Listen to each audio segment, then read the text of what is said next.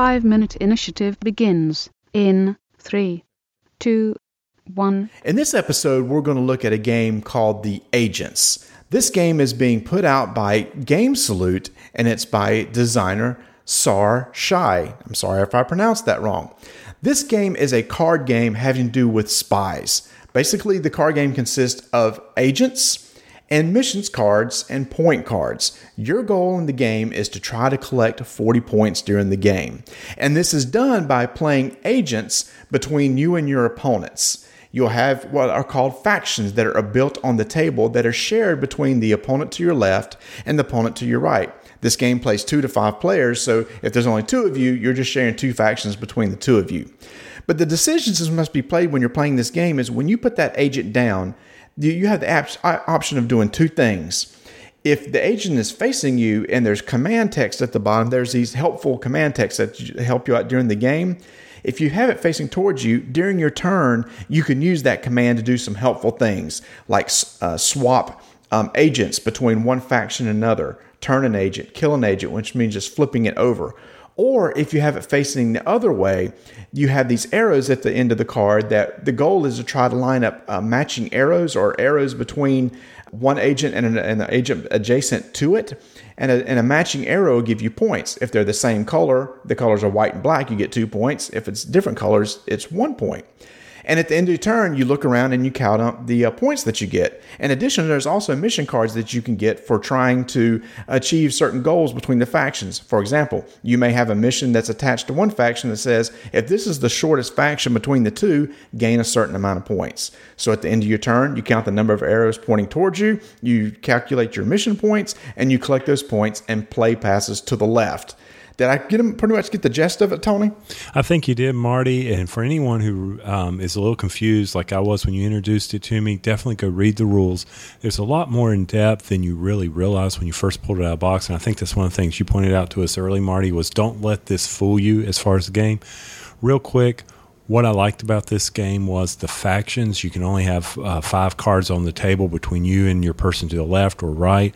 And I think that right there will either turn people on or off, because by having these factions, you are not in control of the destiny of someone, especially with this 4 people playing, that is diagonal from you. That is controlled by the person to your left and right, and that could really anger you, and you may not like that. However, there's free agents that you can always play. That, to me, I love the game for that aspect of it. It's the factions and having to control that. It's going to take you a couple times to really completely understand how those works, the arrows line ups, the commands, and things like that. Give it some time. Read over the rules. But I think if you enjoy card games that keep everyone involved, and I mean everyone at the table, because it is. Everybody's involved in this because there's a lot of table talk. Don't put that arrow that way. Put it this way. No, you need to do this. Kill his guy off. All that stuff. Then this is the game for you, no doubt. Go get out there to the Kickstarter, sponsor this one, and you won't be displeased. My con is the artwork is not completely finished on it. I found it hard to read the black and white arrows on the cards. Hopefully they'll be able to move them to the edge and make it a lot easier. Marty, what are some of your pros and cons of this game? Okay, well, just quick, the free agent that you mentioned, that's one thing I do like about it, because even though you only directly interact with the guys to the left and your right, if you have a free agent card, you can interact with anybody at the table. Meaning you can like play it on somebody across on the table. You can either give them points or give them the command that's on the card and you take the points. So again, you're trying to decide, do I want the points or do I want the command? So I really like that aspect of it, as opposed to things like Seven Wonders where you only affect the guys to your left and the right. This game, with the free agents, it allows you to affect anybody across the table. And sometimes you could cut deals to help do things like that. Now, some of the pros that I really like is, number one, like you said, it does seem like it's going to be a very simple, easy game. But when I first introduced this, what people were blown away by was, wow, there's a lot more strategy to this game than what I thought. So I think when you go into it, you have to realize this is a thinking man's game, because there's so much that could be going on and so much you got to keep up with. Now, some of the cons are, we got a prototype version. It is still in Kickstarter that would be going off on August 25th, 2013.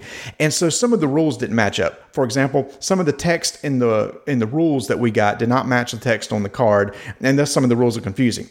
Again, prototype, all that will be fixed. I think it's one of those things that may seem a little bit simple, but you just got to understand, if you bring it to the table, explain that this is a complicated game. And I think some of your hardcore gamers are really going to like it. So on Kickstarter now until August 25th, go check it out, The Agents. 5-minute initiative is complete.